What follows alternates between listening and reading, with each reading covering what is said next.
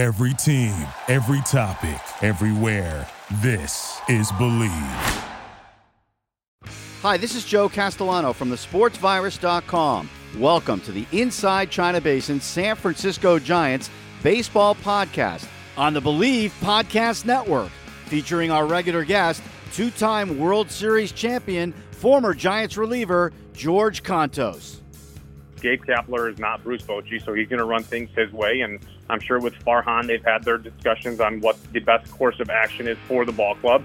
Inside China Basin is brought to you by Kane's Tire in San Rafael, the lowest prices in Marin County for over 60 years.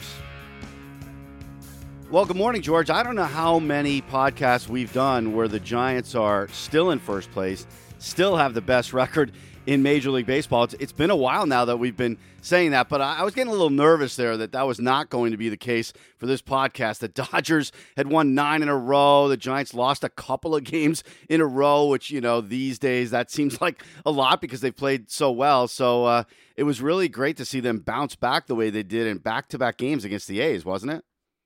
Yeah, it was great to see that. I mean, they really have set up this season with the word resilient written all around San Francisco, and I think that's a really good adjective to describe this team. You could never really count them out. They're down a few runs, and they come back and score. They're down one, they make it dramatic in the 8th and 9th. It's really fun to watch, and I think we've been talking about it the whole season, really, and they've done such a good job with how well they've been playing, and to be able to hold that lockdown on first place in the NL West and being the best team in baseball for as long as they have been. But you can never really count the Dodgers out. They have such depth. They have such propensity for coming back and winning ball games, and they know how to do it. They're World Series champions. They have a lot of guys who have done it for a long time. So I think the Giants really still have to play good baseball because it is really going to be a dogfight down the stretch. Oh, yeah. I mean, the Dodgers are pushing the Giants all the way through. And how about this? That stretch there with the 2 games with the home runs by Wade and Solano, those back-to-back pinch-hit homers. First time in Major League Baseball history that a team hits pinch-hit homers in the 8th inning or later to erase a deficit and take a lead in back-to-back games. I mean, that's never happened. You wondered when you were watching it, has this ever happened before? It's never happened, so this team is breaking new ground. They're breaking new ground, and they really have a knack for those pinch hit home runs. I think they lead the major leagues in pinch hit home runs by a few now. I don't even think it's that close anymore. But it's great to see these guys that I don't want to say wouldn't typically see stepping up, but a guy like Buster Posey or Longo or Chris Bryant, those are the guys who, in those pressure situations, you expect to do that stuff. But you have Lamont Wade doing it. You have Solano coming in clutch. These guys are. They're really giving credit to this new approach that everyone seems to be buying into, that the Giants coaching and hitting staff is teaching these guys, which is just hitting that good pitch in the zone, looking for something that you can drive. And they've all bought into it. I think every time we talk to these guys on the post-game interviews when I'm in studio, they're all buying in and giving credit to this new approach that they're teaching. And I think that's been a huge, huge reason for the success this season for the hitters. I mean, it really is amazing. I mean, you think about a guy like Wade, who didn't come in with a reputation of having a lot of power, but, I mean, he gets up there and he is a real threat to go deep every time he swings the bat. And I never thought, George, that the Giants would be a team that would lead the majors in homers as they are with 187 because of the ballpark. But like you said, the approach, the launch angle, everything's working. Everything is working. And I think Oracle Park. I think that's a hard habit to break for me. But me too. I think that ballpark is really not conducive to hitting a lot of homers, regardless of what the wind's doing, this and that. I mean, I played there for a lot of baseball games, and you did not see balls flying out the way that they have been the last couple seasons. I think a lot of that is the guys hitting the ball a little bit more on the barrel and the launch angle, like you mentioned. I also think the balls are a little bit different. That's something that not to take away from any of the guys because they're hitting the ball hard and in places that the fielders aren't. But I think definitely with the home runs around baseball increasing, I think that plays into it a little bit. But even still, hitting home runs at that ballpark at the rate they're doing it is pretty impressive. One of the takeaways from the A's series was Sergio Romo being on the mound against the Giants. Also, Yusmeiro Petit. But Romo and his battles with Buster Posey, those were pretty interesting to watch. I mean, Posey gets a base hit against him, and Romo kind of waves him off. And then it was Romo who froze Posey on this great slider and just struck him out looking. Those were pretty fun. What was it like for you watching your former teammates go at it there? Oh, geez. Whenever I see somebody who I was a teammate with in those great years that I was a Giant, it always looks weird seeing them in a different uniform. Ryan Vogelsong in a Pirate uniform, obviously Sergio Romo, Petit, some of these guys who go on to put different uniforms on. It just doesn't look right to me because we have such great memories of doing such special things in the Giants uniform and in that city. So it's all fun. I remember when I was a member of the Pirates and the Giants came to Pittsburgh to play. First batter I faced was Brandon Crawford, and it was just I had to do everything to help keep myself from laughing when he stepped in the box. So you're in between the white lines. You're obviously going out trying to get everybody out, but you can't help but crack a smile when you're facing some of those guys. If you're the one who succeeds, do you text that guy and rub it in? How do you handle that? Because I guess it depends on the personality. Oh, well, I ended up hitting Brandon Crawford with a cutter in his back foot on the toe. And he didn't move it. And I texted him after the game. I was like, dude, get your foot out of the way so we can at least have a good at-bat. And he goes, you seriously hit me in the toe with a back foot cutter. Like, what the heck? So we had a good back and forth. And when I walked over to the hotel and got to hang out with Craw and Buster and Belt. And Javi was doing the game in place of Kruk that night. So I got to see all the guys. My first time pitching against the Giants. So that was a lot of fun. I really enjoyed it. And other than being on the field, it was kind of like nothing much had changed, So it's fun, and just back to the point, seeing some of these guys in different uniforms, and especially Sergio Romo, a guy who is such an integral part of all three rings. It's different, and I think in the box, guys are trying to get hits, and Sergio's trying to get them out. But other than that, I think it's all a good bit of fun. For a couple of months now, I think a lot of people in the media are asking the question, how are the Giants doing this? Why do they have the best record in Major League Baseball with the roster that they have? And I thought Susan Slusser of the San Francisco Chronicle did a great job in her story that she just wrote about team chemistry. And, we talk about that a lot. That's always brought up, and you wonder if it's overrated. And there was actually a really good book written recently by Joan Ryan called Intangibles that I encourage everybody to read. I don't know. Chemistry, is it the best judge of whether a team is doing well or not? Brandon Belt said it's probably the best clubhouse he's been in as far as getting along and being unselfish. So how do you evaluate that? I think team chemistry, is the most important thing that you can have on a team. Just having guys that mesh well. The teams that I was on, 12, 14, and even the ones in between where we didn't do quite as well, in those seasons, we had guys who genuinely liked each other. There were no little cliques. There weren't guys hanging out with guys.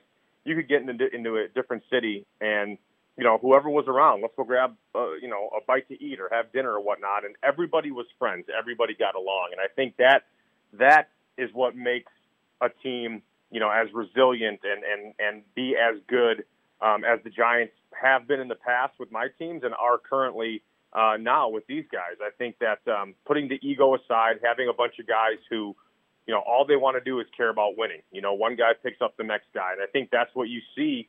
And just because you're not the best team on paper does not mean that you can't go out and do everything right, which I think is what they've done. They've had great starting pitching. They've had great defense.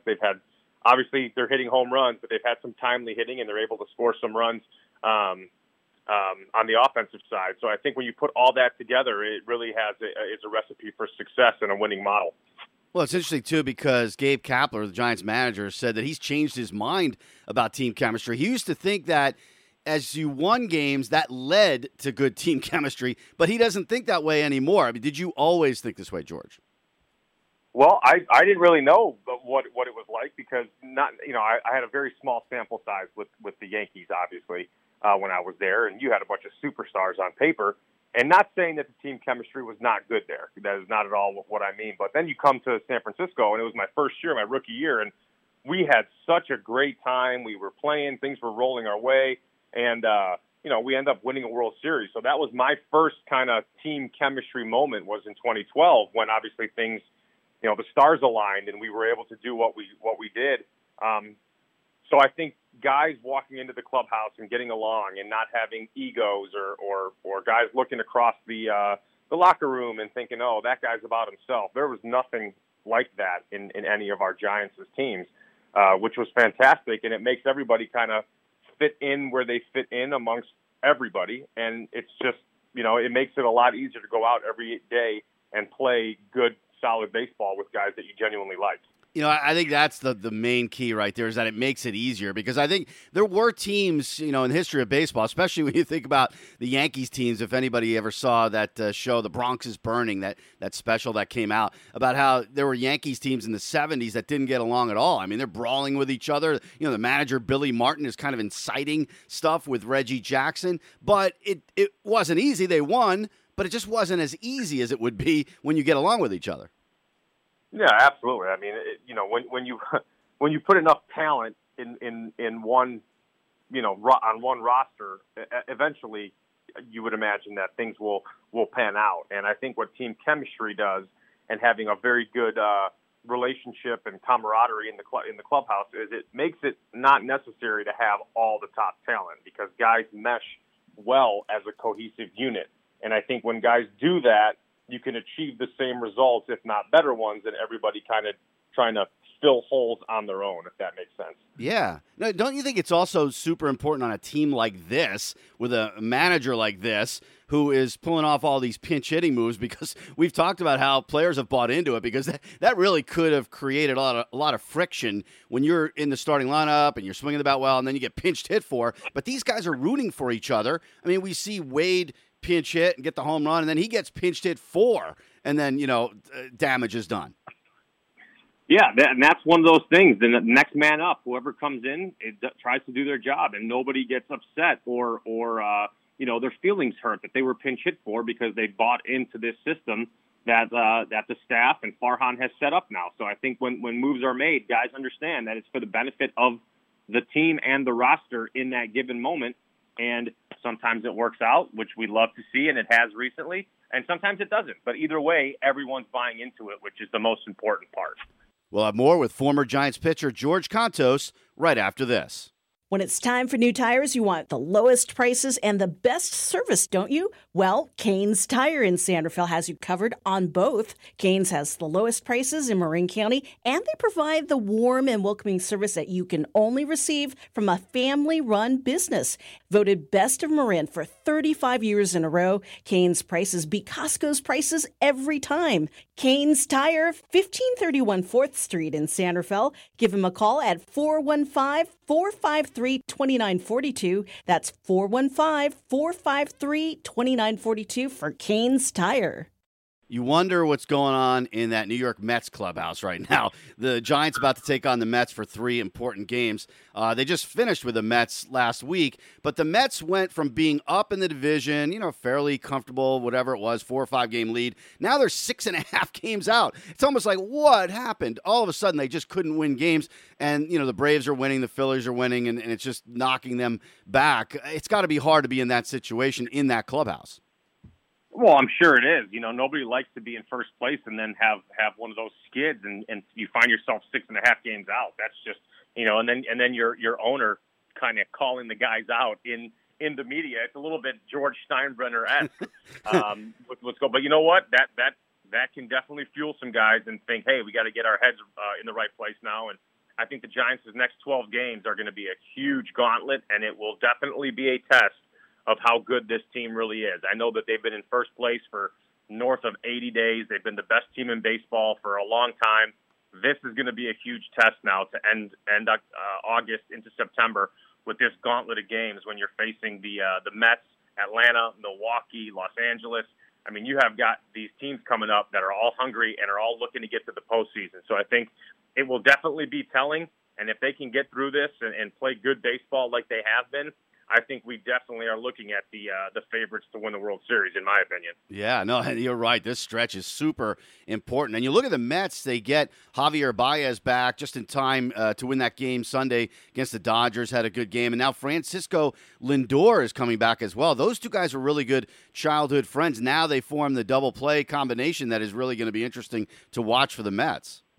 Not only are they childhood friends, but those are some of the most exciting baseball guys to watch in the game the last 4 or 5 years. I mean, I played with Lindor briefly when I was an Indian, and that man's baseball IQ is off the charts. He knows how to play. He knows where he's got to be. He knows where the ball needs to go, and he's a threat at the plate in a big way. And obviously Javier Baez is a little bit more flashy, but that guy's baseball IQ is incredible as well, and he can make some plays that leaves you kind of scratching your head, being like, how did he just do that? So I think those guys up the middle there, they definitely are going to provide a spark for the Mets. But I think the Giants still need to go in there and continue doing what they've been doing and just playing solid baseball. And they're, in my opinion, a obviously better team than the Mets are. So they should go in and do their job and hopefully come out with a series victory.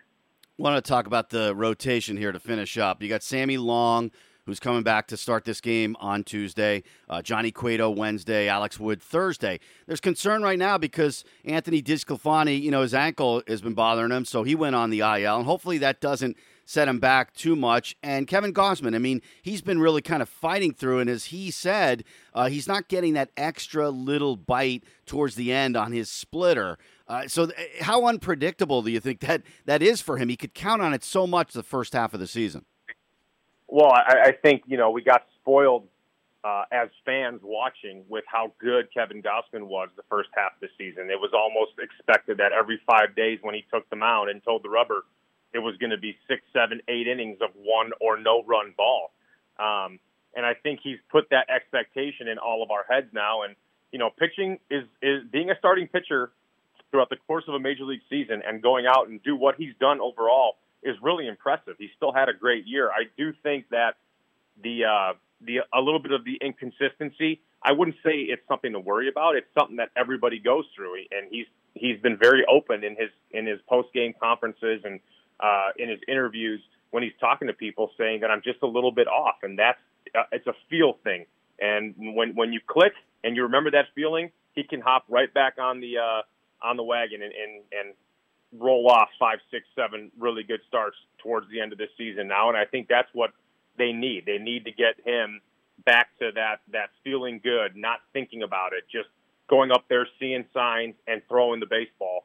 Because when you're pitching that way and turning the brain off and just letting the muscle memory and experience from past starts kick over, that's when you're at your best, when you're just seeing and going and you're almost on cruise control. And it looks like he's just been fighting through a little bit of release point, mechanics, timing, and that's something that everybody goes through. We just hope that he can get up there and on the mound during the games now and kind of get himself back to where he was, because they're going to need him down the stretch, obviously, as the guy who's been leading this pitching staff.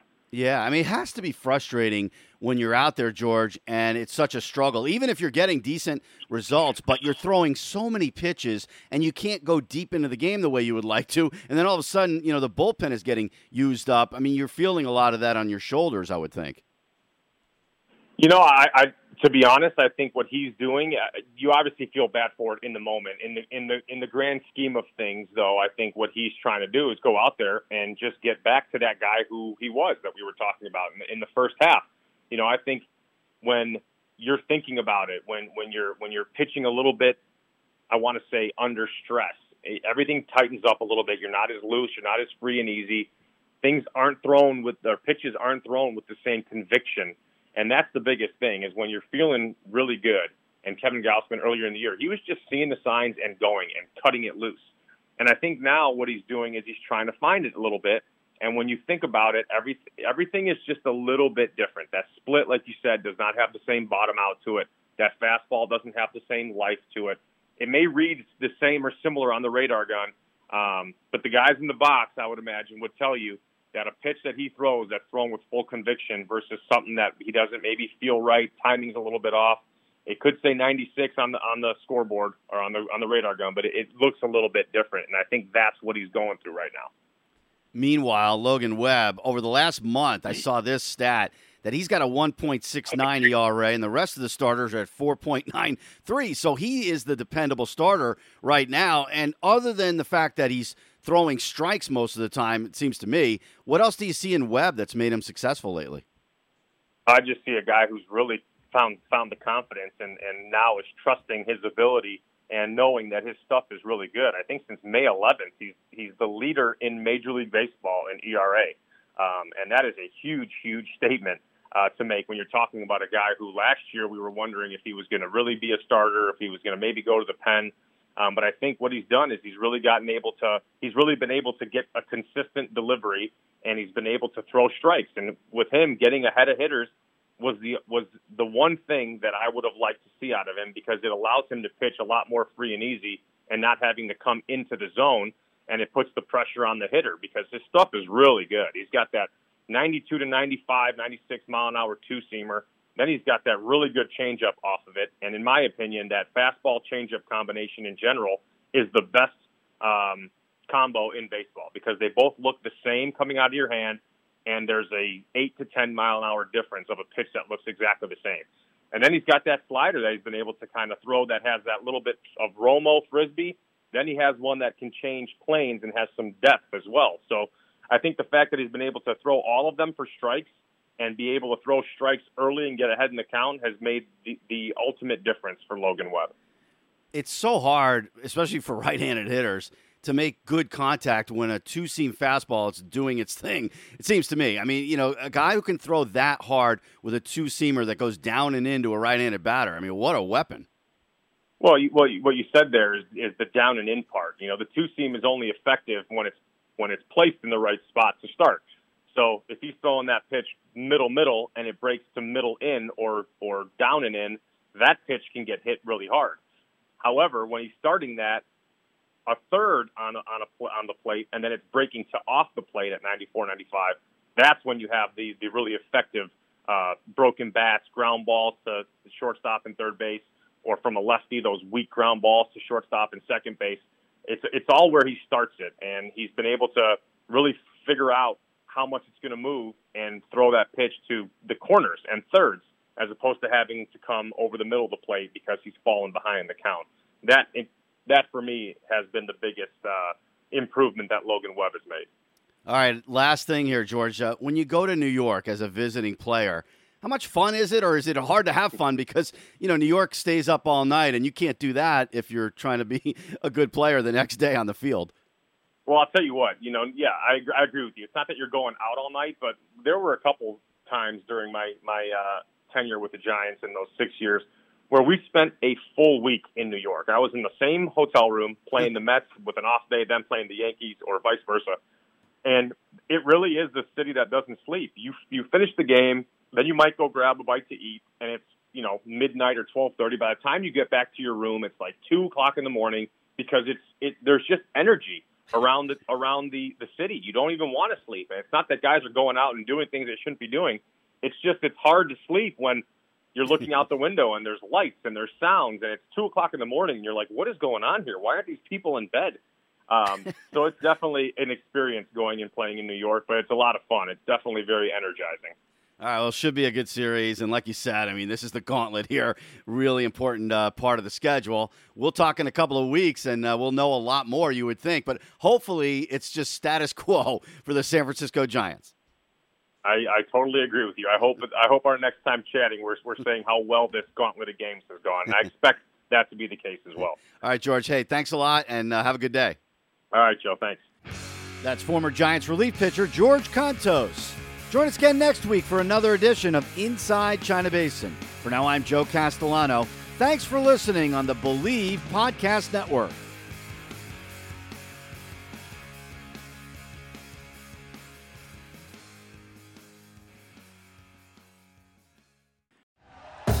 Thank you for listening to Believe. You can show support to your host by subscribing to the show and giving us a 5-star rating on your preferred platform. Check us out at Believe.com and search for BLEAV on YouTube.